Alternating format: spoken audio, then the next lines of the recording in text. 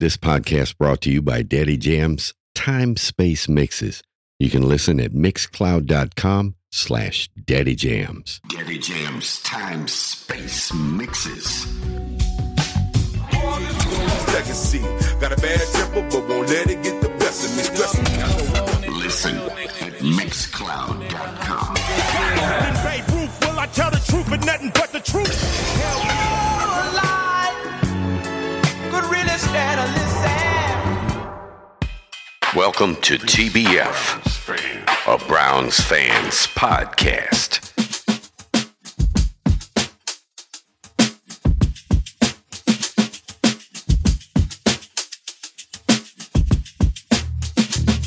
Enter the bye week at 6-6. Obviously that doesn't reflect, the aspirations that we had at this point in the season.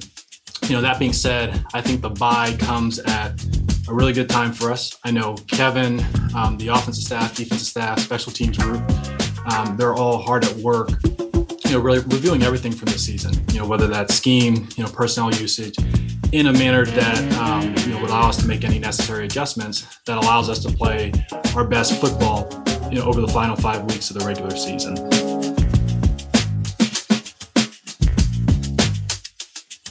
When you get an opportunity, whether it's after the Thursday night game or on your bye week, that's when you really dive into it. And I think offense, defense, special teams, you dissect it every which way. And you look at it from schematic angles, you look at it from personnel angles, play calling, how certain decisions we make.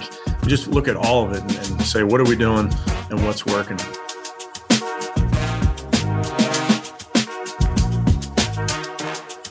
I think oftentimes people talk about adversity or challenges really when it's convenient.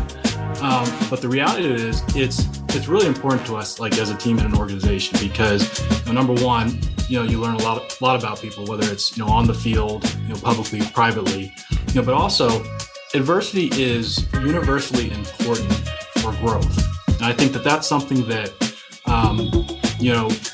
we need as a team, we need as an organization. And I think the next 5 games provide us with a valuable opportunity to grow and work through, what will be a very difficult stretch.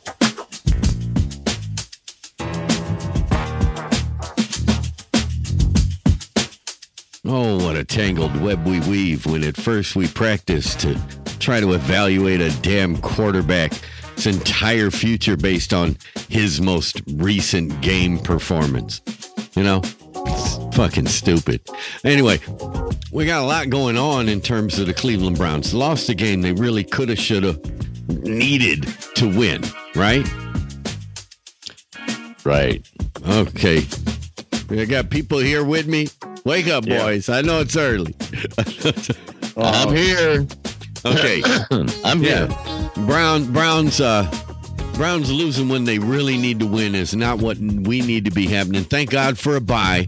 Nobody's playing this week, which is why we waited till Saturday morning to go ahead and put this podcast out right mid smack in between. This is TBF, a Browns Fans Podcast, episode 12. Yeah, baby. You know what comes next week, boys, right? Oh, yeah. Ravens. Yes, the Ravens again. Episode 13. Well, we'll be talking about that victory with the Ravens, and we'll be telling people just why we ain't superstitious. Okay. That's a tradition we're bringing on from the old podcast. We're bringing that forward with us. The superstition episode. Why not? I mean, I got a superstition iPhone. Do you really? Yes, I do. Yes, the iPhone 13. Wow. Oh, that's right. It's a superstitious iPhone. No, it's not superstitious. It's a superstition iPhone. If you were superstitious about my iPhone, it would be because of the quality of its name. To me, it's just an iPhone. Because I ain't superstitious. Aha. Anyway, gosh, I don't know, man. Where do you start with this shit here? 4 interceptions. Wow. 4 interceptions. I mean, give it to the defense. I think the defense played well against the Ravens. Yes, they did. With some notable exceptions, like that play and that touchdown where, consider it the game-winning play. Okay? Well, Myles Garrett had Lamar Jackson's arm in his hand. Yeah, okay. And in the one of the plays they got in position for that was a pass. Clowney and Garrett were both on his tail, and he got it away. And Clowney throws his helmet down. You could see he's frustrated, but and then the dude's fast. So all Myles Garrett could do was run over and congratulate him. It's like, what the fuck, man? They got back there. They contained him. The defense really did control most of the flow of what they were doing. Didn't let them have too much. Our defense did their job. Yeah, on the other side of the ball, the best offensive line in football didn't look like it, did they? No, they didn't. But that defense, man, I give them an A. I give him an A. What the fuck? Because B+ anyway. Right. Because for every play they made, there's a couple they didn't. Yeah, but they held them to 16 points. I thought that was pretty good considering playing the Ravens. Should have been enough to win. Yeah. One would think. Should have been more than enough to win. Shoulda, coulda, woulda. But I guess it's time, guys. We're going to read some articles, but first, the research department at TBF, a Browns Fans Podcast. We'll have it say here. Who is the research department? Oh, that's me. No, that's me. That's me. You silly guys. Okay, so I've got them basically broken down like this, guys. There were 37 passes, okay? We know that 18 of those were completions, but let's break them down. I've broken them down into drops, completions, misses, defended, or thrown away. Now, the misses are what we want to blame Baker Mayfield for. All right? Right. There's 7 of those, guys. Right.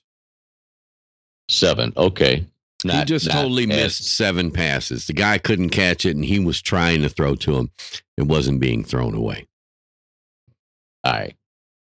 3 passes were just flat out defended. Okay? They were defended. I mean, the pass was on target. The receiver's where he was supposed to be, but a defender was just right there. Now, is that, are those considered his fault or not his fault? No, if they were, they'd be misses. Misses are Baker Mayfield's fault. Okay? I mean, but was it throwing into coverage that he shouldn't have or no? No, these were single coverage plays. This was just a defensive guy that made the play. All right? All right. Okay. I'm sorry, but you got an outstanding cornerback who makes a Pro Bowl play on you. Is that your fault? Were you supposed to see into the future and see that happen? All right. Then let's be clear. That's a defended pass. The ones he missed are 7 of them. 3 were defended. Okay? Okay. 3 were thrown away. These were balls that Baker Mayfield threw away to avoid a sack, which he had to avoid quite a few, I might add. Quite often. Okay. Yes. Quite often. The offensive line, they were really sucking at pass protection. And run blocking too, because I can't give an exception on either. Well, let's face it, the wind went out of their sails when Conklin got injured right after coming back in. He's gone for the season now, guys. So what? Yeah. Yeah, so they gotta be able to do better than they were doing. I'm gonna suit up and go down there, help them out. 5 dropped passes. Not acceptable. No, especially and it's because the type of drops they were too. Especially because 4 of those would have either resulted in points or put us deep in the red zone. Right. Yeah, exactly. Yeah, not acceptable. Yes. This is so listen, Baker Mayfield, admittedly, I'll tell you, he ain't had his best game in the world. But given what I know about his physical condition and how I saw him limping back from the sidelines when he had to run for his fucking life. Okay. I thought he was delivering the ball quite well. Yeah.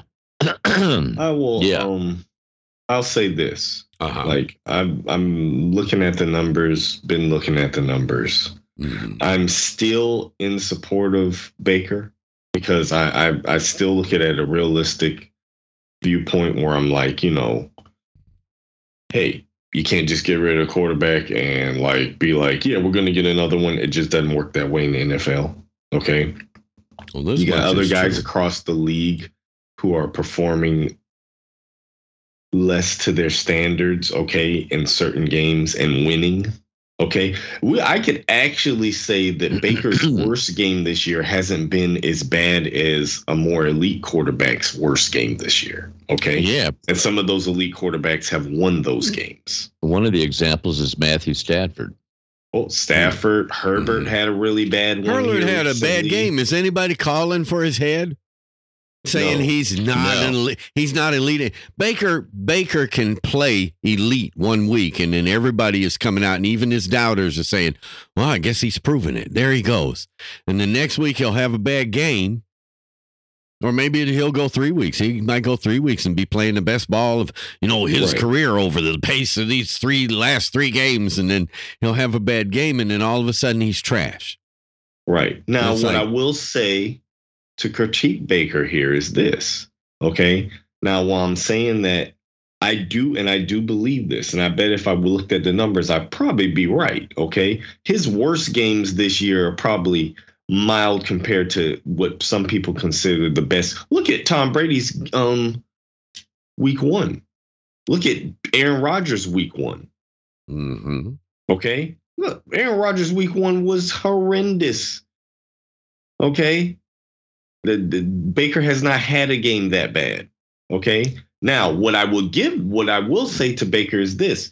Baker is riding off of the consistency of his bottom, okay, not being really bad, but he's not peaking very high right now either. So that's Baker's misgiving. Right now, everybody's like, well, Baker's average quarterback. Average quarterback is not unwinnable within the NFL. If you have an average quarterback, you're sitting pretty as far as what the NFL standards are. There's a lot of teams wish they had Baker on their team. There's a lot of teams who wish they had an average quarterback. All I'm if saying Baker's is, average. if you want to be critical of Baker Mayfield, even if you're the Browns, by all means, go ahead and do so and let that affect what you offer the guy. Right. But the idea that because Baker Mayfield's not Mr. It in somebody's fucking eyes, and I'm not sure who, okay, right, that you're going to cut bait, separate ways with Baker Mayfield and make a guy like Case Keenum your starter is stupid. It's silly. So here's my thing. Even if they make an offer to Baker, Baker doesn't want it, right? And there's pressure on him to pay him more. You almost have to, because if you let Baker go and you get something worse than him, Baker's going to another team. All these people like, oh, Baker will be a backup. No, he'll be a starter somewhere. Drew Brees left. Yeah, Drew Brees left the Chargers and went to the Saints. That's all I'll say. Yes, that's what I'm saying. He'll be a starter somewhere else. We will end up not paying him. He'll be a starter somewhere. Now, the point I want to make There's that no I was guarantee. what was And that? there's no guarantee we'll get somebody in his place. No, that's as good as him. You won't guarantee you get an Well, not average only that, quarterback after that. I think that people that are supporting Baker Mayfield need to stop trying to have the argument with people that Baker Mayfield is or is not elite. Because first of all, that's a very, very subjective definition of what even constitutes that. And the more you dice up these quarterback statistics, the less you really know. And when you think you know a guy, then he goes out there and plays a game that totally defies everything you thought you know. But anyway, you and I well know that Baker has a plethora of detractors. He got some supporters, too. Listen to just the intro to this, and I'll tell you about this video, but this is kind of cool. Or so I thought. All right, today's study ball, we're taking a look at Baker Mayfield. You guys know me. I have no problem with analyzing any position. I have no problem with criticizing any position as long as you know what you're talking about, as long as you've got the facts to back it up. Nothing frustrates me more than when I hear somebody say something and then I watch the tape and watch the film, or I've already watched the film and I say, that's not true. Whatever they're saying is not true. Don't just go out there and make comments. It frustrates me is that, hey, be analytical, be critical of guys. If you know what you're talking about, push guys to be better and point out where they're not playing great at a particular time.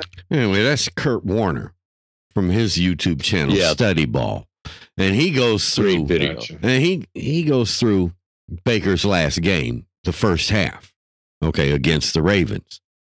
And he literally takes every critical point, and he'll show you that, yeah, Baker made a couple mistakes, but no more, not near had near as much effect on the game as the drops, the inappropriate drops. And what the hell after you, okay, ask yourself this, and this will make my point, and I'm going to pass it on to you guys to talk about this point. Okay. Baker Mayfield fades back and he throws a 37-yard dart to fucking Hooper down the field. Nice completion. First down in enemy territory. You're on your way to scoring points. Right? Right. So what does our offensive genius of a fucking coach of the year goddamn do? Trick play. Yeah, man, let's do a direct jab snap to Jarvis Landry, because why not interrupt the flow of our quarterback who's had a hard time getting in flow? Why not? Right. Yeah. Yeah, you had rhythm all down the field with the run and the pass and a good drive. And then all of a sudden, let's fuck this one up. So what I'm telling you is, if you want to, as a Browns fan, be looking at someone to blame them now. His name is Kevin Stefanski, and shut the fuck up about my quarterback. Right. Now you guys go ahead and have your Okay. I want to finish up my point I was trying to make before. Okay. Because I'm looking at the numbers and we're sitting here with Baker at like an 89 quarterback rating. Okay. Which ain't bad, guys. I mean, everybody wants to say how average that is, but it's the high side average. I'll give you that. Right. But it is the high side of it. High side of average. And even if you're looking in perspective, because I'm about to put it in perspective, you have Taylor Hinkie, right? No, Washington doesn't have the best record. They're about the same record as us, right? They're 5-6. Is that the same record as us?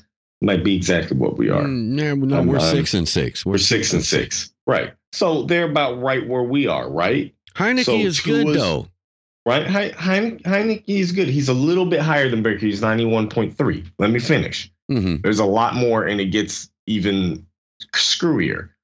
What's Lamar Jackson? Everyone loves Lamar he's like Jackson. 86, isn't he? He's 87.5. He's worse than Baker. Okay? Makes a lot of mistakes. Just won a game with 4 interceptions. Okay? Ryan Tannehill on one of the better teams in the league this year, right? What do you think his quarterback rating is? It's 84.7. You think he hasn't had a worse game than Baker this year? Wow. Just a few, yeah. Tyrod Taylor, 82.4. Chad Henne, 80.7. But Chad Henne is obviously a backup this year. But I'm just pointing out notable names here that I see, as I go down here. Sam Darnold. Would you rather have Sam Darnold, fans? 71.3. He's had some pretty bad games this year. He looked as well. I mean that's what I'm saying. You get these doggone ESPN, Fox Sports, every brand there is. One of them has a pundit who is, it appears anyway at this stage, that's his job in life is to detract from Baker Mayfield. Okay, it's just Colin Cowherd. Oh, no, but it doesn't matter. It's Colin Cowherd on one network. It's somebody else on another network. It doesn't matter. It doesn't matter what his fucking name is. Colin Cowherd is hoping that people can fucking remember his name, and the only reason they do is because of how much he comes out and talks about Baker Mayfield. Okay, Colin Cowherd is like, he's got a show. God bless him. Okay? But I've never said, geez, I don't know what to think. Let me see what Colin says. Okay. I have I actually have like some Colin very Cowherd good stats. a little bit, but yeah. Yeah, I mean, I like him on some stuff I don't. I got some really unusual stats that one might not look for, but a friend of mine dug them up. Well, let me ask you both a question before we move on from this Colin Cowherd shit. Okay, hold on just a second. Anytime in your life you were, as related to sports, I'm not going to take it out of sports, but as related to sports, you just didn't know about a situation and you knew that, and once you checked in with Colin Cowherd, you'd be able to make up your mind. No. All right. No. I rest my fucking case. Anyway, go ahead. Okay. Go ahead. So here you go. Baker at 13,528 yards is fourth on the Browns and would be third all-time on the Steelers, second all-time on the Ravens, sixth all-time on the Bengals. At 86 touchdowns is fifth on the Browns and would be third all-time on the Steelers, second all-time on the Ravens, sixth all-time on the Bengals. Context. Can he be better? Hell yeah. But please stop and smell the roses. This is solid quarterback play in a division that has had very little of it. Right. Okay.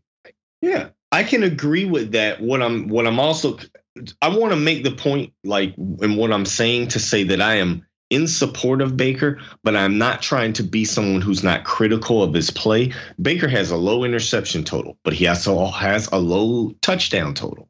Okay. Baker is what people are seeing. They're like, he's average. Okay. And right now the numbers are showing he's above average. I would put him in the above average. Now he's low touchdown level this year, maybe, but not overall in his entire but that career. Doesn't matter, though. We are talking about this year. People want to win this year.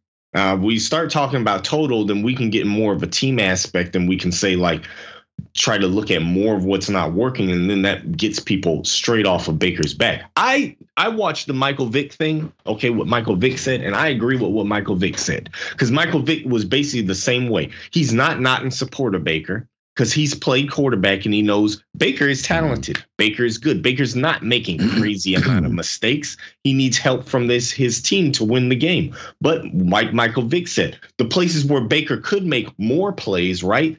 That's how you make your name into carry. Okay? So it's not Baker's fault, and it is Baker's fault. Baker is riding on above average right now. Okay? Can you win with above average? We have seen if you put a dude who's above average in a situation to where his talents flourish. I'm going to bring up his name again. I'm notorious now for bringing his name up because he's like the poster boy for it. Eli Manning. Take an average dude, put him in a situation where, like, all of a sudden, one of his intangibles isn't so average anymore. You end up with someone who's elite in a certain situation, okay? And he took advantage of those situations. Well, the problem with Eli was simple. You had to get him to that situation before it fucking mattered. So you had to have awesome defense or pass rush or something going that would get you there. In other words, Eli himself wasn't the guy that would get you to the big game. But in that moment in the big game, he would stand up and answer. Yeah. Guess who else sees a lot in Baker? Someone who is arguably his parallel, and that's Drew Brees. Yeah, I mean, I wouldn't doubt that. Okay, guys. Speaking of Baker, and you having said what you say, I'm going to insert this here. Guys, listen to this. Well, maybe. Especially from a long-term perspective, you really try and take, a big picture approach. It really, with any player, it's about body of work over, really over several years, and also taking into context the environment or a particular individual situation. We've seen Baker play a lot of good football here. We've seen Baker play good football, this season. I know he's excited, and we're excited for the opportunity ahead of us. And we expect him to play his best football moving forward over the next 5 weeks. We all know. Now, that's the guy that really counts. And I'm glad to hear him talking sanity. Now, he also said, and you can infer or read between these lines if you like, and I think Baker ought to, at least from the standpoint of what offer to expect, right? We expect him to play his best ball over the next 5 weeks. Now, if Baker was to not play his best ball over the next 5 weeks, you think that's going to affect the offer the Browns may make to him during the offseason as far as a contract extension goes? Yes, absolutely. Okay. I think Baker knows that. They know that. But that's not what this is about. This is about Andrew Berry standing up and saying, Baker Mayfield's our quarterback. Baker Mayfield is injured now, admittedly. Baker Mayfield has played good ball for us this year. Okay, and we expect him to play better ball for us down the stretch. Right. And here's the thing: if you don't want to pay him or you need time to decide, you could franchise him for a year. Well, you can, but that's not the ideal situation. That is in and of itself. I mean, I'm not telling you that Baker's not putting the franchise in the place that they're going to have to do that, but in and of itself, that is a public statement of a lack of confidence in this person as your long-term starter. I was about to say the franchise tag has, I think somebody said this in the media one time, and I thought it was a good way of looking at it. It's become a hostage tag. When you put franchise tag on somebody, you're basically saying, yeah, we're holding them hostage. Don't know if we want to pay him the big shit or not yet. Yeah, so we're going to put the hostage tag on them. Right. Is that what they did with Phil Dawson? That's what they did with Kirk Cousins, isn't it? Yes. Yeah. Kirk Cousins had that for a long time until he finally got out of Washington. You know, I mean, it is what it is. What I find interesting is all of the chatter. Okay.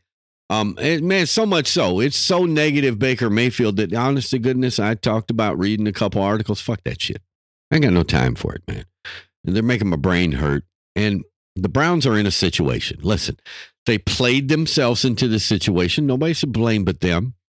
But Baker Mayfield's not to blame for it. They are as a group. So in as much as he's a part of that group, he's to blame for it. But the defense played admirably, caused 4 turnovers. Right. But they also allowed those 16 points, which was enough to win the game. You know, if your offense can't get it done, it's the defense's job to stand up and do it. And I don't know why, but, you know, I keep hearing the term complimentary football. And I know there's a couple games that you could cite that we really nailed the formula. But we saw this a lot with Freddie Kitchens. And I'm not saying directly that this is what Kevin Stefanski is up to. But in a journey of the ego, a guy can start to believe his own fucking press. And, he sees his contemporary, these young freewheeling head coaches going for it on 4th down all the time. You know, sometimes common goddamn sense has to rule the fucking day. And a trick play at the time it came in that game was literally a drive killer. All right. Because we turned the ball over, not that it wouldn't, just call it an incompletion. Let's say Jarvis gets that pass off and it's incomplete, right? You still killed the drive. Right. Why would you do that? And listen, why would you do that was the perfect response for Kevin Stefanski to have when after the game he was asked if he was going to bench Baker. Why would we do that? Now, I didn't hear, I forget the guy he was talking to, Tony Grossi's response to when he said, why would I do that? And it's totally irrelevant. I would still, just for my own sanity, I would love to hear what he said. Not for mine. Tony Grossi has absolutely no impact at all on what the Browns will or won't do. Tony Grossi has earned himself a reputation as an agitator and the guy that will ask the most inappropriate, difficult, and didn't need to be asked goddamn question at the time. Yeah. Here's my thing. I got this from somebody who plays football, who played football anyway, right? So, and it got me thinking, you know what I mean? It actually was about a different conversation, but it got me thinking about Baker because we were talking about elite quarterbacks, right? You know, guys like Aaron Rodgers and Tom Brady, right? Mm-hmm. They're going to throw it where you're supposed to be. They got the wisdom because they've been in the league a long time. We're just talking about intangibles of stuff that athletes or people that do something for a long time, how wisdom piles on them and why they're able to keep doing something even though the physical ability wanes. It's because, they know what's going to happen. Everything's there. start clicking. You know what I mean? When the mind meets the body. Well, and I don't want to how have much to of the wait till body is Baker's left. played 15 Right? years that's to reap not where the I'm fruits. going. Okay. That's not All okay. right. That's not where I'm going Yeah. with this. That's All not right. where I'm going. Okay. What I'm simply saying is the things that they do and you watch them do. Okay. Now, one of the things you'll see a lot of those quarterbacks do, okay, is when it's time to take a pot shot for a deep pass, they take a pot shot for a deep pass. Okay. Whether they're going to get it, that ball be overthrown maybe or something if they're not able to get that, but they do it. You know what I mean? We don't do that. Okay, everyth's Well, dunking, but wait. here, One of the things they do, one of the things that these guys do when they take that pot shot, they already seen a guy that's beat his fucking coverage. Right. Okay. Yes. Well, no, wait. The big thing's happening with the Browns, and there was a breakdown on PFF where they basically showed it, man. Browns receivers are getting open at the lowest percentage rate, okay, of any team that is currently in the hunt for a playoff spot. Yeah, that can't be. But if you want to talk about what's wrong with the passing game in Cleveland, Wink Martindale was bringing the extra man on almost every down, which meant you had man coverage. We had man coverage all day long, every down that we passed, and our guys couldn't get open. And the Ravens aren't even that good of a pass defense. Baker can see when his guys aren't open, and he's not going to throw the ball to a guy that's not open. Love that about Baker Mayfield. Please, love that about him. Because we've had guys that couldn't see that.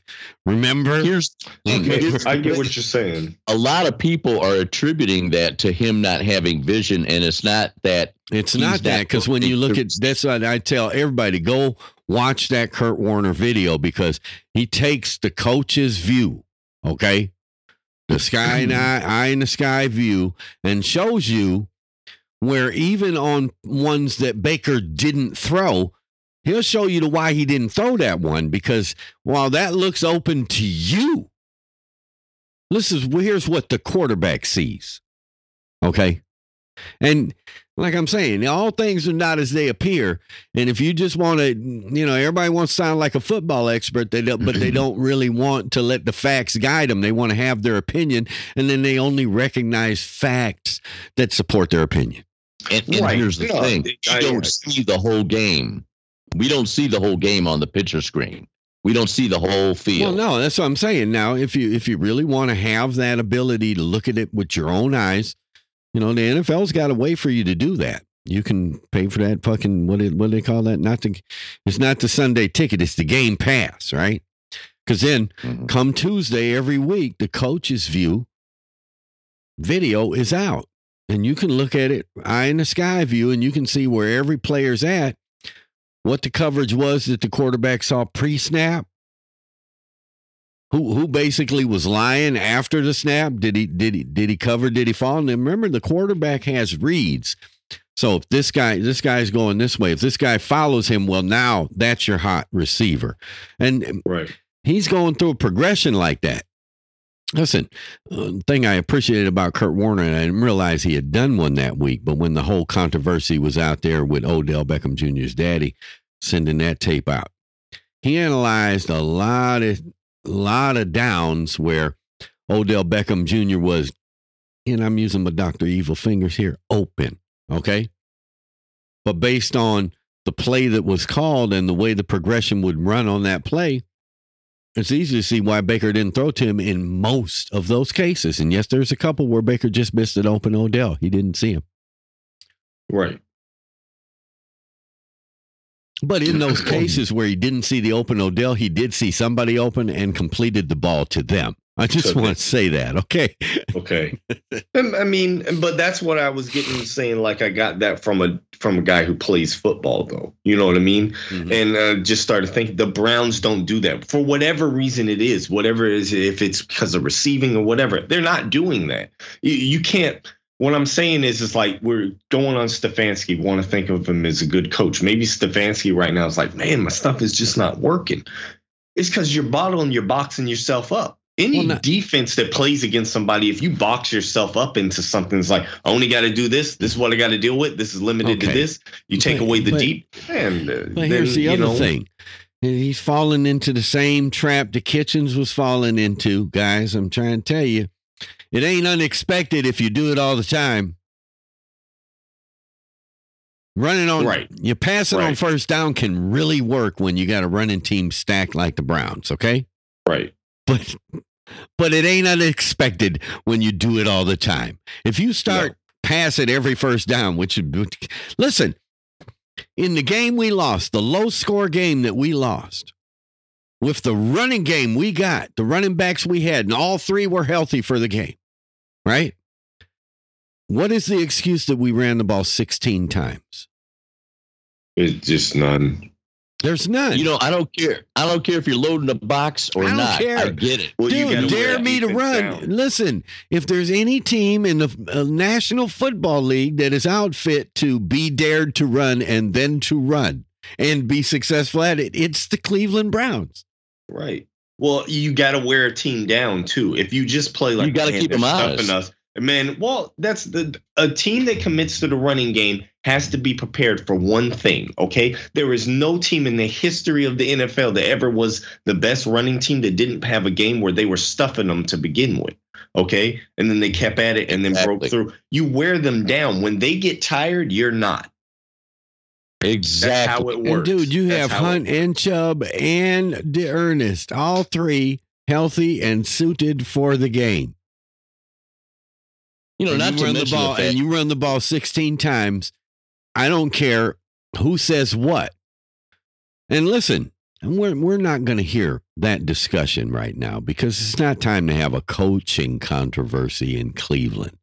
But I trust that Andrew Berry has had these conversations, and I believe that in the discussions that he had on State of the Browns at the bye, that he actually did address that, Kevin Stefanski, one of the things he enjoys about him is his openness and his introspection because he can see what he needs to correct. Okay? These words coming out of your general manager's mouth in front of a microphone on State of the Team say to me that he is aware that the coach has been fucking up. Okay? That's all right. I want to just interject and go back to Chubb. The fact that we're not running him enough, and I know it's not all about Chubb, but since we have him and it's the running game that we have, and it's very elite, by the way, I'm really a little bit salty about them not running him enough because it's fucking with his numbers. Wait a minute. Isn't that what Freddie Kitchens did? Isn't that what Freddie Kitchens did? Here he had a guy that was literally going into the last game of the season only 16 yards behind Derrick Henry for the rushing lead. Derrick Henry's team hands the ball to him 24 times and he, gets another 200 fucking yards. We give the ball to Chubb 16 times, one for each yard he was behind, I suppose. One for each, I don't know what the fuck is our problem. It's just, I don't like the way the game went. Like I critique some stuff. It came out, and I really want to say because people are saying a B for the defense. I want to give the defense almost an A+, because if before that game started, okay, before last week even started, everybody's fear would be Lamar Jackson running all over the place. They did not let him run all over the place. Okay, they did exactly the kind of thing that we needed them to go out and do. Okay, because there even was a couple of blitzes. Okay.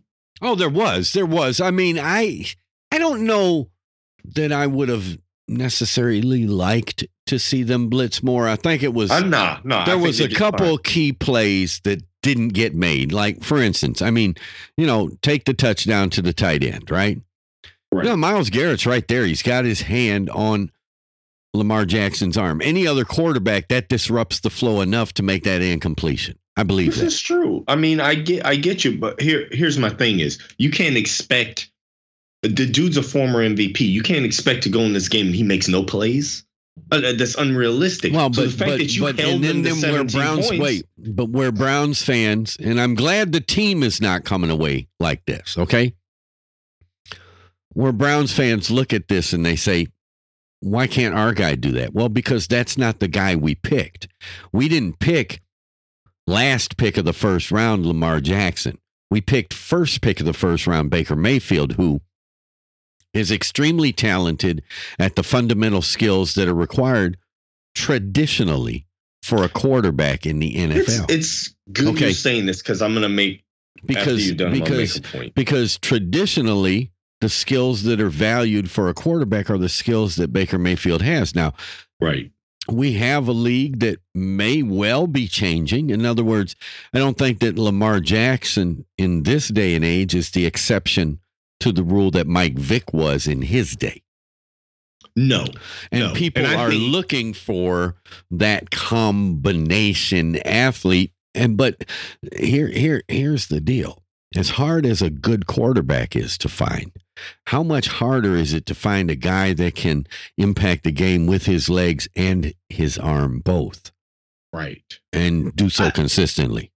I will say this, even on the subject of Michael Vick, I think Lamar's a little bit more with his legs, not necessarily that Vick was less of an athlete, but Vick had more of an arm than Lamar Jackson does. But I'll tell you, I'll just say this. Every time I start to doubt Lamar Jackson's arm, I know he pulls some shit like that play. Right. And that's I don't know what to say about that play because how that ball got there, I don't know. But then to have a receiver to understand to sacrifice himself for that ball and get down low and get that thing. Right. Now, I mean, the whole thing was phenomenal. Now, the point I was going to go forward with on quarterbacks in general is, so you got Vic, right?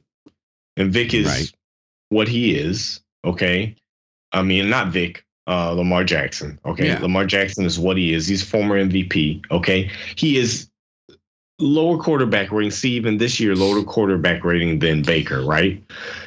I look at it this. Baker is being he's not fluctuating much, okay? And this is also my critique for him this year. Let me ask you a question about Cleveland. Let me ask you a question about Cleveland as it relates to Lamar Jackson. Let's just say, just put yourself in an alternative universe and we draft Lamar Jackson.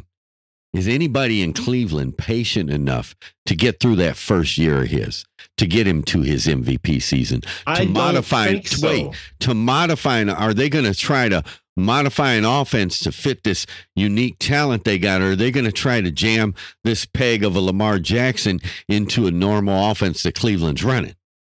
See, this is the difference. The difference with what John Harbaugh has done with Lamar Jackson was he had success with Flacco, and Flacco fell off quick, guys, okay? He went from MVP to what the fuck in like 3 years, okay? To the point where John Harbaugh's ready to cut bait and move on. And he wanted him a quarterback so he could move on. And everybody else that was anybody else got taken except for Lamar Jackson. He's picking last, and he says, fuck it, let's try it. Okay? Right. Because his brother had Wink Martin. His brother had, oh, come on, I can't remember the offensive coordinator's name there, but he's the same guy that coordinated the 49ers with Colin Kaepernick at quarterback. So bottom line is he went and got the personnel to do the thing that he wanted to do. Right. Okay. And he said, let's try this out. Because if we can get this kid to where he can throw reasonably well, okay, with a modicum of accuracy and with what the talent he brings in the running game, we're going to be hard to stop if we can make that work. Right. No, the point I was going to make, though, is that you got Lamar Jackson, a little bit worse quarterback rating than Baker. They're both in the same field as far as that this year. What's the difference between them? Baker is pretty much consistent within those confines of what that rating is, right? Lamar Jackson is dipping a lot lower than that and then dipping a lot higher and then peaking a lot higher. Right. Like literally, he's dipping a lot lower and then peaking a lot higher. So those plays he's peaking a lot higher, you're seeing ridiculous stuff. And then the place he's peaking a lot lower is a pick. Is it now here's where it's interesting. Now, do you want that in a quarterback? Sometimes you have to understand it's the same dynamic you had with Brett Favre. You can only dip so low. It's the sword that you live and die by, no matter what it is. Right. Now, I will say this. It's a sword you did. Look, well, I just want to finish this. It's a sword you live and die by, but the pick is only ever going to be as bad as it is unless it's a pick six, right? Mm-hmm. But the pick is only ever as bad as it is. A pick's a pick. That's as low as it goes. You know what the low is, right? You don't know what the high is. But right? see, if you get a guy that people so high, but you got people criticizing Baker Mayfield on a standard that the team doesn't even want him to uphold. Okay, no, the team is not built that kind of standard either. This Cleveland Browns team is not built in such a way that it depends on the quarterback to make plays like that. That's not what it's for. Right. And what really disturbed me about the game this past Sunday was that Kevin Stefanski allowed Wink Martindale to dictate his offense to him. Right. Yep, sure did. And that's coaching. I don't care if you load the box. If you're the Cleveland Browns and you got Nick Chubb and Kareem Hunt, you pound that ball. You pound that ball. Yes, Baker Mayfield's going to have to fade back to pass, but if you're consistently pounding that ball on time, then when you do go play action, that's what makes it work. This continually coming out under center, trying to do play action on first down when it's really they're loading the box, and that run blitz can just as easily disrupt the pass. Okay. It doesn't matter. Wink Martindale's blitzing on damn near every down. The problem I have with people and the criticism of Baker, whether warranted or not, is that they want to put the entire fault on him and like the quarterback, like he doesn't carry the team. And I get it to a degree. But no, it's okay. There's play calling. There's all kinds of things in the offense that are dysfunctional right now. Having said all that,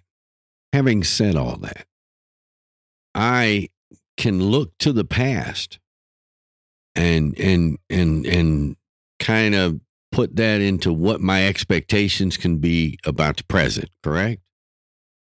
Every time Baker Mayfield's actual worth as a quarterback has been questioned, and he's played as dismally as you think he can, and he's got everybody damn near in consensus that he's just average.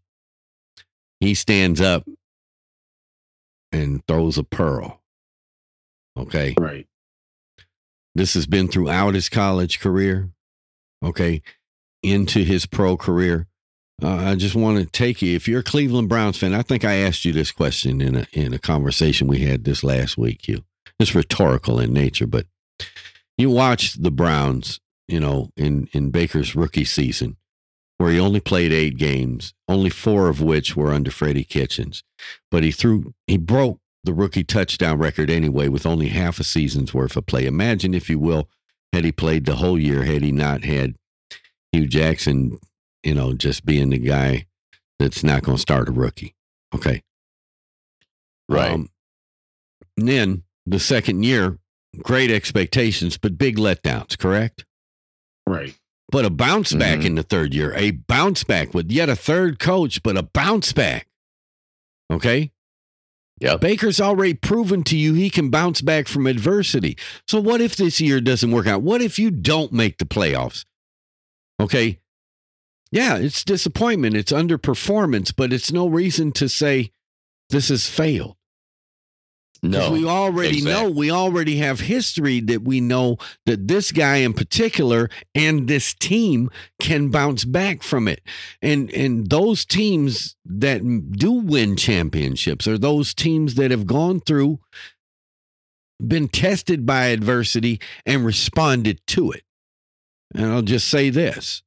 I've heard Kevin Stefanski say this. I've heard Andrew Berry say this. I've heard Baker Mayfield say this. Well, if this isn't adversity, I don't know what is. And now is our moment. So shut the fuck up and leave us alone. Let us get ready. God damn it. Right. No. And look, I want to, quick thing. This would be pretty interesting. you know what I mean, our offenses and what you expect from a quarterback. Okay. And just like what we're looking at and what we're wanting and what people are seeing and like what they're expecting and what's realistic. Okay. Best offenses of all time. What's the best offense of all time? You talking about points output? Points, yards, all of it, the whole shebang. Greatest show on earth, I'd have to say. Greatest show on turf. That's going to be the St. Louis Rams of the early 2Ks, late 90s, early 2Ks. Ask that question again. Real close. The best offense of all time. Ooh, hold on. Well, then it's going to be Brady's 17-0 season that he lost to Manning. Yeah. Real close, but not, no. No, that's not it either. I was going to say Brady. Yeah. Okay. 2013. Nope. Oh, no. Okay. That was not it. I'm going to go. Dad already guessed the Rams. You two both guessed that. I told you real close, but no.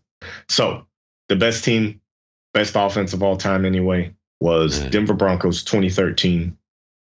400 average with Manning. Yes. Average 457.3 yards per game. Okay. On passing 340, rushing 117 a game, 37.9 points per game.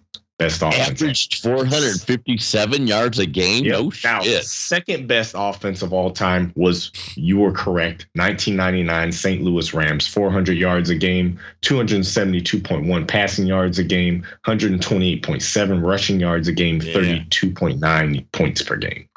Yeah, because think about the passing game they had, and they could hand the ball to Marshall Faulk. Marshall Faulk was part of the passing game too. That's why they were so deadly, because he was in there every play, and you're like, okay, is it reminds me of Kareem Hunt? Yeah. Oh, anyway. Yeah. So, number 3 was also one of your guesses. 2007 New England Patriots, 411 yards per game. And was 07 the Randy Moss year? Passing. I don't actually think this was the Randy Moss. No, this was the Randy Moss year. Yes, it was. Yeah. Yes, this was the Randy Moss year. Well, so they were prolific, because remember now, correct me if I'm wrong, but they had Hernandez and Gronk at the time. Did they? They might have. Yeah, I think that's what made that team so goddamn potent, is they had the 2 tight ends. They had Randy Moss, and I can't remember who the other wideout was, but he benefited too. Okay. And it's like the passing game was stupid. Yes, it was ridiculous. So to finish this out here, they had 411.2 yards per game, 295 passing, 115.6 rushing, 36.8 points per game. Okay. I'll continue on to number 4 and number 5 to finish it out. I won't really get their stats. Can I interject a stupid off the wall question that just crossed my mind because we mentioned them? I mentioned him, and that was Hernandez, right? So here, greatest coach, arguably maybe ever in the National Football League, didn't have a motherfucking problem at all. And I'm not saying they knew that Hernandez was capable of doing what he was eventually convicted of, but there had to be character concerns and or fucking issues given what he was eventually convicted of and how it went down. Okay? Right. And they didn't give a shit because he was catching them balls for Bill Belichick. Okay? That's all I'm saying. And never, not once was the Patriots organization ever looked at and said, are you vetting these guys? What the fuck? Exactly. Yeah. No, anyway, it's the point to take with all the criticism that the Raiders have got. Yeah, exactly. Yeah, I'm like, wait a minute. Aaron Hernandez, one time. Say it with me one time. Anyway, go ahead. I'm sorry. I had to say that. So, number 4. 2018 Kansas City Chiefs. I actually didn't expect them to be number 4. Wow. Okay. Was that with Alex Smith? No, that's Mahomes. No, that's Mahomes. Oh, that was Mahomes. Oh, my bad. He's already made his mark, man. That's the 4th best offense of all time. 5th best offense, 2011 Green Bay Packers. Wow. Aaron Rodgers. And then there's number 6. 1998 Minnesota 2021 Vikings. Cleveland Browns, right? No. Oh, no. Okay. Well, no. Number 6, 1998 Minnesota Vikings. So Randy Moss is on here in the top 10. Twice. Yes, sir. That's right. Well, there you go. And wait, who was the quarterback? Was Culpepper still throwing the ball? I think Culpepper was throwing. Here, let me see. Robert Smith was the running back. We know that. They haven't had nothing like that. Randall Cunningham was the quarterback. Oh, it was Randall. Randall Cunningham, Randy Moss, and Robert Smith. My God, man, they had an offensive That was the Randall attack. Cunningham year. That was the Randall Cunningham year. Big stuff. They So had a hell of an Breeze is offensive on attack. here as well in the top 10. He's number 8 after the. But the after number the- 9 is the 2021 Cleveland Browns, right? Well, I'll get there. Okay, The number okay. 7 was the Falcons in 2016. Then it's Drew Brees 2011. Uh-huh. And then it is actually the 1983 Washington Redskins. Ah, okay. Wow, that was during the days of Hogs, wasn't That's it? Joe Yes, sir. Theismann. Yes, it was. Yes. That's Joe Theismann. Yeah. And then number 10 to end it out is Jim Kelly, Buffalo Bills, 1990. Oh. Oh, wow. See, Baker didn't make the list. He's no good. The Browns Baker are didn't. not even on honorable mentions. Okay. Well, that's So because our quarterback is trash, man. Wow. Our quarterback is trash, man, because he's not. But now He's my only been in point the. Just all I'm saying is the attitude of some of these people is like, so Baker's been in the league for 4 years now, and he isn't already one of the most prominent quarterbacks to ever play the game, so he's a failure. Right. And it's like, okay. if that's going to be your litmus turn test, into a if superstar that's yet. going to so be he's- your he's a litmus wash. test, but if that's going to be your litmus test for a quarterback You won't ever to have be one. viewed as successful by the fan base in Cleveland, then you're never going to have it. You're never going Right. to get there because you're Right. never going to have faith enough in a guy to ever get to realize that. Right. Now check this They out. just Now said all they this can't have Tom Brady. Right. Okay, look. Let me finish this out. Now I did this because we're talking about the view of people have for quarterbacks. Yes, there's some young quarterbacks on here. Mahomes is probably the anomaly of the whole list. He's number 4 here and relatively like a rookie at the time that he does it, right? Hey, guess what? Dan Marino Rodgers- took his team to the Super Bowl in his rookie season. Then And he never went back. fucking sniffed the game again. Okay. Right. Okay, but But finishing he's this one of the whole greatest point- quarterbacks. Right. Yeah. Okay. That doesn't. Let me finish this out. Okay. Yeah. Rodgers also young, but every other quarterback on this list that led an offense was either in the mid part of their career or their literal prime. Okay, for crazy good offense. Okay, we're expecting Baker to like carry a team on his back with his arm. And most of these guys who did that are historic for having these crazy offenses, okay, at the time were already known as elite dudes who had done something, right? Okay. And they were in their prime doing the crazy stuff. Okay. Now, Baker to hasn't be even fair, got there yet. to be fair, though, It takes time to develop. To be fair, though, there was a moment in this game with 2 minutes on the clock that Baker, actually it was more like a minute 40, wasn't it, for us? Right. That Baker could have, and again, for this to happen in the context of this Browns game against those Ravens, again, he'd had to have the proper support of the good play call, which he didn't have. Okay. He'd had to have the proper support of receivers who can fucking get open on man coverage. Okay. Which he didn't have. All right. But it's just, once again, there was another opportunity where the common theme is Baker needs to, in that moment, because they don't mind putting up the stat in games where the Browns have the ball in the last 2 minutes with the opportunity to tie or win. Baker Mayfield is 3-17. Okay. Yeah, That's I rough. mean, I understand, but you can't then make the play and the receiver drops it and then be like, "Well, he's still throwing." Well, I mean, come on. Well, no. I would say that number. I mean, again, I'm telling you, this is the detractors' argument against him, and this is what always comes up. But it would warm my heart, and it should warm the cuckles of everybody who is a supporter of Baker Mayfield. If in one of these fucking situations, sometime in the not too distant future, where the Browns have the ball in their hands, control their own destiny in the space of a game in the fourth quarter, that this guy comes out, plays quarterback admirably, and marches us down the field to get those win the game points. Right. Okay. Because it'll at least shut everybody up for a fucking week.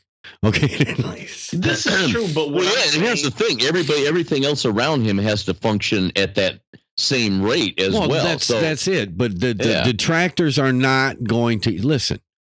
The detractors only want to see the turmoil. See, listen, if you spend 20 years, and come on, some of these people never saw successful Browns play. You know, some of the younger fans, okay? All they've known is the Browns since 99. And what do the Browns do when a quarterback doesn't work out? You scream for the other guy, whoever he is. It doesn't matter who the fuck's on your bench. He automatically becomes the favorite of the fan base. Yeah. Come on, remember Charlie Fry? Right. Oh, God. Okay. Well, how we thought we it was gonna wanted work out Charlie so to well. succeed so badly. We did. We really did. Yes, we did. But was there ever a fucking chance? That's what you must ask yourself. Looking back, hell no. Well, looking at it right then at that time, there wasn't. And you could have known it if you'd have been objective. But we weren't. We weren't objective. And we aren't when it comes to Baker Mayfield. Here's the truth. I'm a guy who, I was not a proponent of drafting Baker Mayfield. I was a little bit disappointed that we did. Okay. Baker Mayfield has, with his play on the football field, won me over as a supporter of him. Yeah, we can do this thing long term with him. Your team has to be constructed in such a way that it's not depending on Baker Mayfield to be Lamar Jackson. I mean, come on. If the Browns want a guy like Lamar Jackson, they should draft a guy like Lamar Jackson. Okay, but that's not who they drafted. And by the way, I will add, it's not what they need. We have the best running game in the league. But exactly, when it's doing what it's supposed to. So it's, to me, even for that matter, if the Browns want a guy like Ben Roethlisberger, and we're talking about prime Ben, not Ben now, okay, all right, but that's the guy you got to draft. You don't draft Baker Mayfield and then bemoan the fact that he's not Ben Roethlisberger. Okay, right. I mean, I'm just saying. In other words, when they drafted Baker Mayfield, they knew who the fuck he was. They knew who they got. Right. And there's no point in any fan, or for that matter, and thank God that this team appears to be, and I'm talking about in terms of the front office and the coaching staff and the ownership, built in such a way that they all know what they've agreed on by drafting and developing Baker Mayfield. And they're not swayed by the argument that says Baker Mayfield is not Justin Herbert. Okay? Right. Listen, Justin Herbert carries in his game itself its own risk. Okay? And how he develops down the road may be good or bad, depending. Okay? Listen, Carson Wentz, within the space of his short career, has shown us both the ups and the downsides of a guy like that. Mm-hmm. You get him in the right system, and he can work magic for you. You get him hurt, and all of a sudden, that mobility that he's got has gone away. Right. Now you're down to just the quarterback skills. And I'm not saying that Herbert's going to get hurt. Herbert's a big dude, and he can run, but sooner or later, if you're out there doing it, you're going to get hit, and one of them hits is going to hurt, and about the time they stand you still, then it's another deal, isn't it? Right. And I think Baker Mayfield, even for his game, because what you're not seeing, so the possible bad side effects of the injuries for Baker, the heel is the worst one because they're not doing a lot of rolling with him. He's pretty much dropping back. He's starting in the gun, but he's stationary in the pocket. Step up in the pocket, run away if you have to. But they're not doing a lot of designed roles with Baker now because. So I kind of hope they get the tender heel out of his injury list. Hopefully they've been able to do therapy and everything with his foot to where we can get the heel at rest. I tell you what, that's why I'm encouraged about this next game, because you've got a lot of time to really heal on at least the knee and the heel. And I think if those two things, and I'm assuming the groin is going to get better as well. Yeah, but you can get Baker, you could miraculously heal his labrum right now. Okay. And if they're going to call plays like they've been calling, it's not going to help. Okay. And Kevin Stefanski needs to be doing some work between him and Alex Van Pelt, figuring out how we can get the stupid out of our play calling. Yeah, and I'll tell you what, Kevin's being really stern, and I'm not saying he shouldn't call plays because a lot of the football pundits think he's one of the best in the league, but I don't know if there's a problem for him to relinquish some of that duty I just to the want OC. anybody who says that, Fresh perspective. Anybody who says that, I want to hear their answer to the question about that fucking stupid ass trick play call. I mean, it would be different if you were having such a problem moving the ball that you weren't currently on a first down where you had just gained 37 yards. Yeah, exactly. Why would you do that? Right then, in that context, what kind of analytics is the Browns doing that says that's the right thing to do there? Why do you think you have to fool somebody when what you were doing fundamentally was working? But what I'm trying to tell you, it doesn't matter if you're talking analytics or if you're talking just good old-fashioned football play calling. Right. Neither one of those systems of understanding of what to do in a particular down and distance tell you to do that then. Exactly.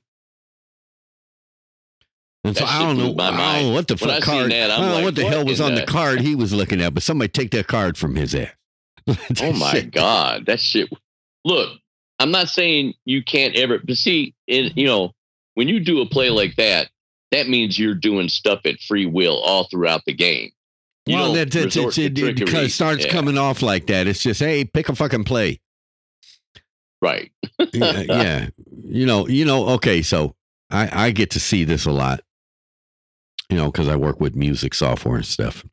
You'll get to some of these things. It might be a piece of beatbox software or a melody generator or whatever. And what they'll always have, one of the buttons will look like a little dice, right? You just roll the dice and you do something random. And sometimes that works out really good. Happy Accident, man. There's so much music that's been created on Happy Accident. It's ridiculous. Sometimes it don't. Yeah, well, first of all, you never hear the accidents that aren't happy. Okay. Nobody ever publishes those. Okay. Oh my God, that's unfortunate. But on the football, you can't hit the dice button and go for Happy Accident, because when your accident ain't happy, the people ain't happy with you. Okay. No shit. Because the scoreboard has to live with the result of that unhappy accident. Yeah, right. Anyway, guys, do you guys want to look at the stats of that last game? No, not me. I don't either. Nah. How about you, Jeff? I'm good. I don't need to. It was an ugly game. It was an ugly game. Our running game didn't do good. Yeah, it's like Myles Garrett got a sack. It's like seeing a picture of an ugly person and then analyzing every zit on their face. I'm not going to do it. Yeah, Myles Garrett got a sack in that game. That's about the only good thing that came out of it. Like the numbers. I was happy to see that. It was early too. And it was sad too, because I remember thinking to myself at the time he got that sack was, okay, we got the good stuff out the way. Now let's get our ass kicked. Okay. Because I wanted, I was like, I want Miles to get his sack for the game. And I figured it was going to be much later in the day. And I don't think we sacked him again, did we? Maybe Malik got one. I think Malik got one after that. Do we want to do predictions on the final 5 games? Or hell no. You ain't quoting me on this shit, man. I don't know how this is going to go. If I don't want to jinx it either. If you feel like you want to predict it, because see, if it doesn't go the way you said, we're going to blame you. Okay. If that no, I'm not. No, I'm not predicting this. Listen, I am along for the ride. I have faith that given things coming together like they should, that the Browns are capable of putting together a really nice stretch. I don't know if you go 4-1, if you go 5-0, maybe going 3-2 on those last 5 can get you there. I'm not sure. Okay. I'm going to say this. I was confident in the fact that if we lost to the Lions, basically the season was over. Okay. We beat the Lions. We didn't need to go into bye week with a loss to the Lions anywhere. Right. Okay. We lost to the Ravens. We have the Ravens right after. Right. I'm going to go on a limb and say if we do not beat the Ravens, this season is probably done. No, it's over. No, dude, yeah. I'm sorry.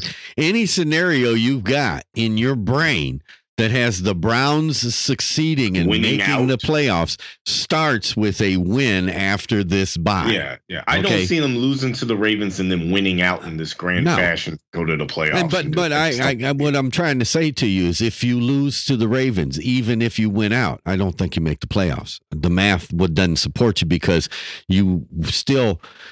Okay. You rely too much on other people. No, Ravens with a win over you, okay?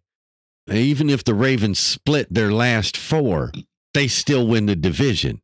Because, by the way, if you go 1-4 and the Ravens is the only loss, that means you beat the Bengals, so you take their big competition for the division winner out of the way last week of the season.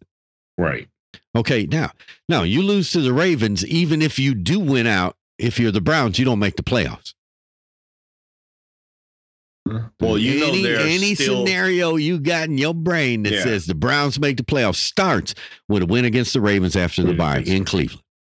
There's still somebody apparently broke down the mathematical possibility of why the Lions have not been eliminated officially from the playoffs, because they could technically still win out and still make the playoffs if this happens, and they basically laid it all out. Right. That's as a matter of fact, the Lions have the kind of chance for the playoffs that the Browns used to have. You'd get either like last week in November, first week of December, somebody'd come out and tell you how the Browns had a mathematical chance they could still make the playoffs, right?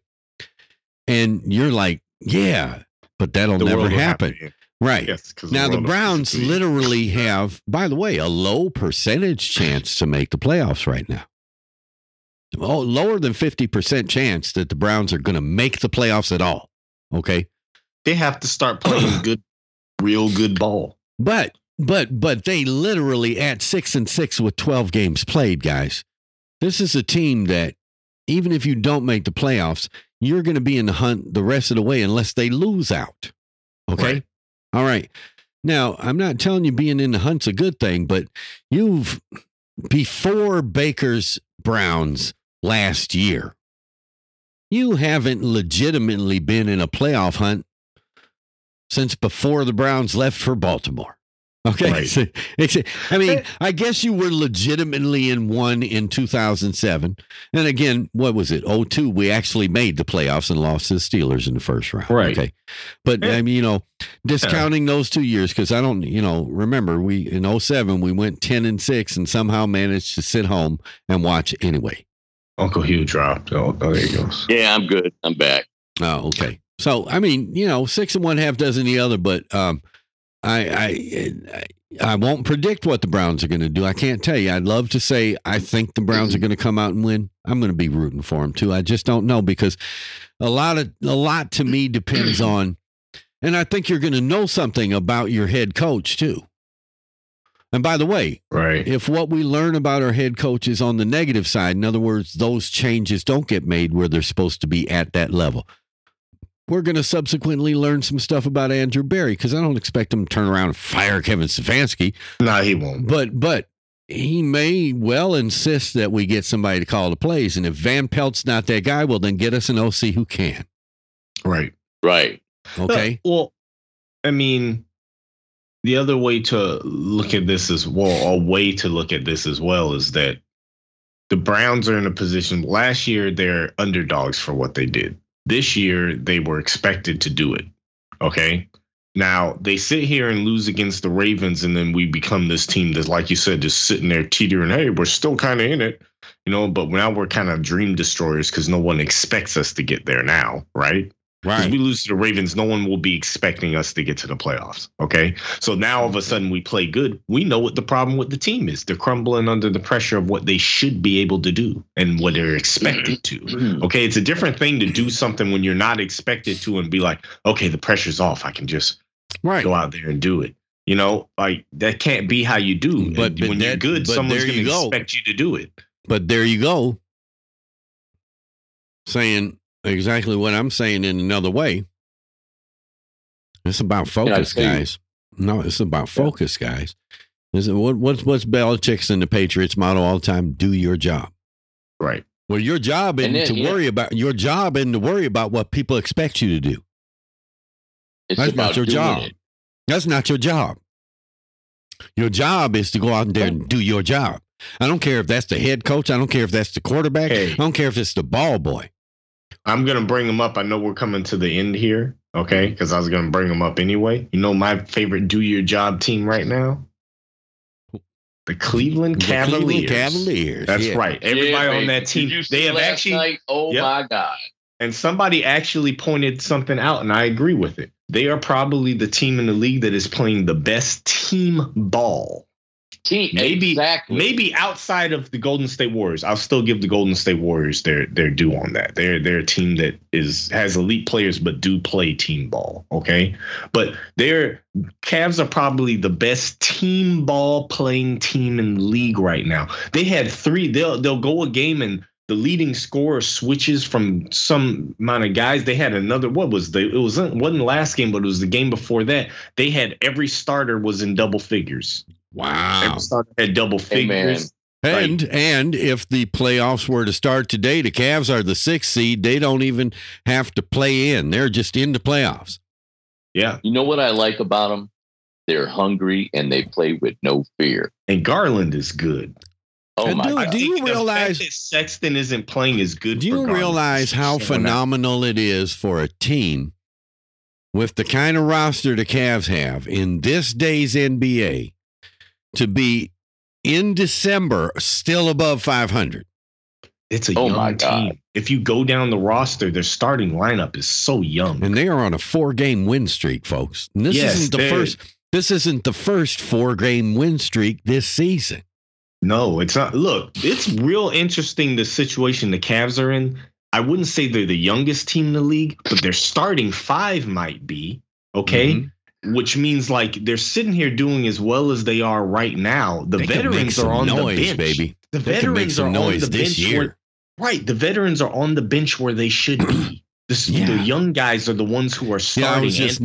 I was just noting the other day when there was, Love's coming off the bench in the Mavericks win, and the announcer saying that, he used to be a guaranteed double-double. Now he's 12-9 off the bench. I'm like, that's the most expensive 12-9 we've ever had. But you know what? Right now, the Cavs are almost looking like geniuses right now, though, because every young team needs that kind of guy, right? Yeah. And you don't even have to rely on him to be a starter because your rookie is going for Rookie of the Year. You have a center who is playing well above what you thought he was going to be. He's playing amazing. Okay. You had one of the best blocking games the Cavs have had almost in history. The game before. Your backup guard is filling in nicely for you guys. Lost for the year. Rubio's looking like what people thought he was going to be when he came to the league the first time. Out of the Euro League. Yeah. Amen. Yeah. Now he's looking like that dude. That's they're looking. Garland's looking like the second coming of Mark Price. He's a crazy good free throw shooter. Okay. Right. Now let me ask you something. Without the absence of Sexton, would we know this about Garland yet? I think they know it, but he wouldn't be showing what he is showing. He can be the primary guard of the team. That's my point.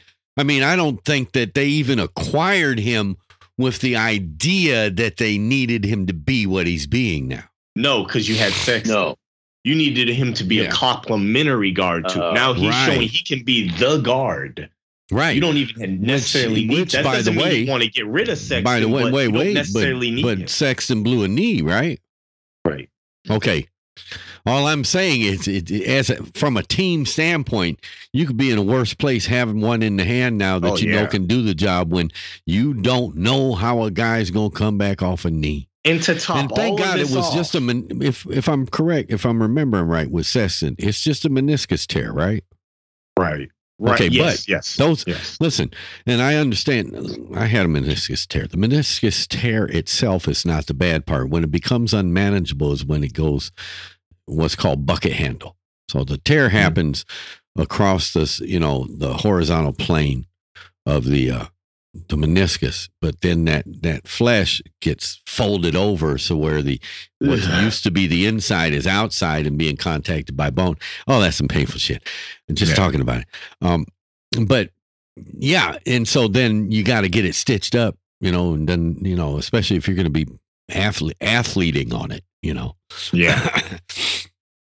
And the chances that he'll come back off of that are great. Okay. Oh, yeah. That's all I'm saying. Oh, yeah. You guys are talking about. But it's nice to have a guy anyway, isn't it? Sucks. That kind of injury sucks. Oh, yeah. Look, and then my last point I was going to get to you, we talk about all of that, right? And then we have a defensive. See, this is why I think it worked out so well with having Colin out. Not that I want them to not have Colin Sexton, right? But you have Garland, who's basically showing I can be the guard. You don't necessarily have to have another scorer at guard. We have a defensive shooting guard, okay? Okoro is an awesome defensive shooting guard. He's a little bit below average in the shooting. I think that's going to get better, right? So you basically have this combination of a guard who can fill the bucket, get the assist, a guard who can, the other guard can guard whoever we need him to guard, right? Absolutely. A small forward who is oversized for the position. He was all rookie team, was about near a rookie of the year himself, okay? Sustained an injury. We pretty much got, I think, a diamond in the rough off of that, right? He's a crazy good three-point shooter, okay? So he's a 7-footer, can shoot the three. You can't stop that shot, right? But he can do the other stuff you need him to do too. He could rebound if you need him to. He defends. He may not be there may be times where we need to run a different lineup because he isn't the quickest. I know, right? Yeah. Can we get him in there and play quarterback? Right. So you got Markkanen at small forward, and then you have Mobley, who's looking like your rookie of the year at power forward, and then you got Allen filling in. They are in a stupid, awesome situation. So I wanted to make sure to mention them. Good coach, I might add. And their coach is, I love the coach. He's awesome. He's the fact that he has them playing the ball that they're playing right now, right? The way they are. And I'm like, man, this dude, like. Well, I always liked his daddy, okay, as a coach, Bickerstaff, okay. Yeah. His father was a fantastic coach, and I told myself when the Cavs said that was our new head coach, that if he's as good as his daddy, we ain't gonna have no problem. And you know what's funny about that? When you get those kind of coaches, though, sometimes you're like, well, is this just one of those guys he's filling in while the team sucks? Yeah, you know what I mean? But I think in this regard, either way, he's foiling their plans if that's why he had. Oh yeah, he's him there. Completely. Yeah. He's looking at for coach of the year. They keep playing like this. Absolutely. Keep going. If we can get to the end of this month and we're still talking about the Cavs hanging up and a little bit above or around 500. Yeah, you're talking coach of the year material. Nobody will be able to say they predicted that. And there's absolutely nobody who's going to be able to say they predicted the Cavs to even be close to the playoffs. And they're holding on to the 6th seed right now on December the freaking 4th. They're beating teams convincingly. They're hanging with the elite teams, and then the teams they're supposed to beat, they're beating them. That's totally amazing. Right now. So, guys, we're going to do this. We're going to get out of here because we've talked an hour and some odd minutes about just how bad Baker Mayfield is. Yeah. No, that's not what we talked about. Don't let nobody. I'm just saying. I was joking. Baker Mayfield's the dude, man. And are the Browns going to win? Of course they're going to win. Because that's what we do when our back's against the wall, baby. Right? Look, that's what the Browns. I keep trying to tell people. What I'm telling you is this is Paul, Hugh, and Jeff for TBF, a Browns Fans podcast, telling you that the next time we talk to you, it'll be under better circumstances. Or I sure hope. So in the meantime, the in-between time, and until it's that time, what time's that? Time to talk about a Browns win over the Baltimore Ravens in Cleveland. Hopefully wearing brown jerseys and orange pants, guys. That's my favorite uniform. Yeah, they might need to bring out the orange pants. Yeah, time to break out the orange pants, baby. We need that mojo. Until then, boys, we're out.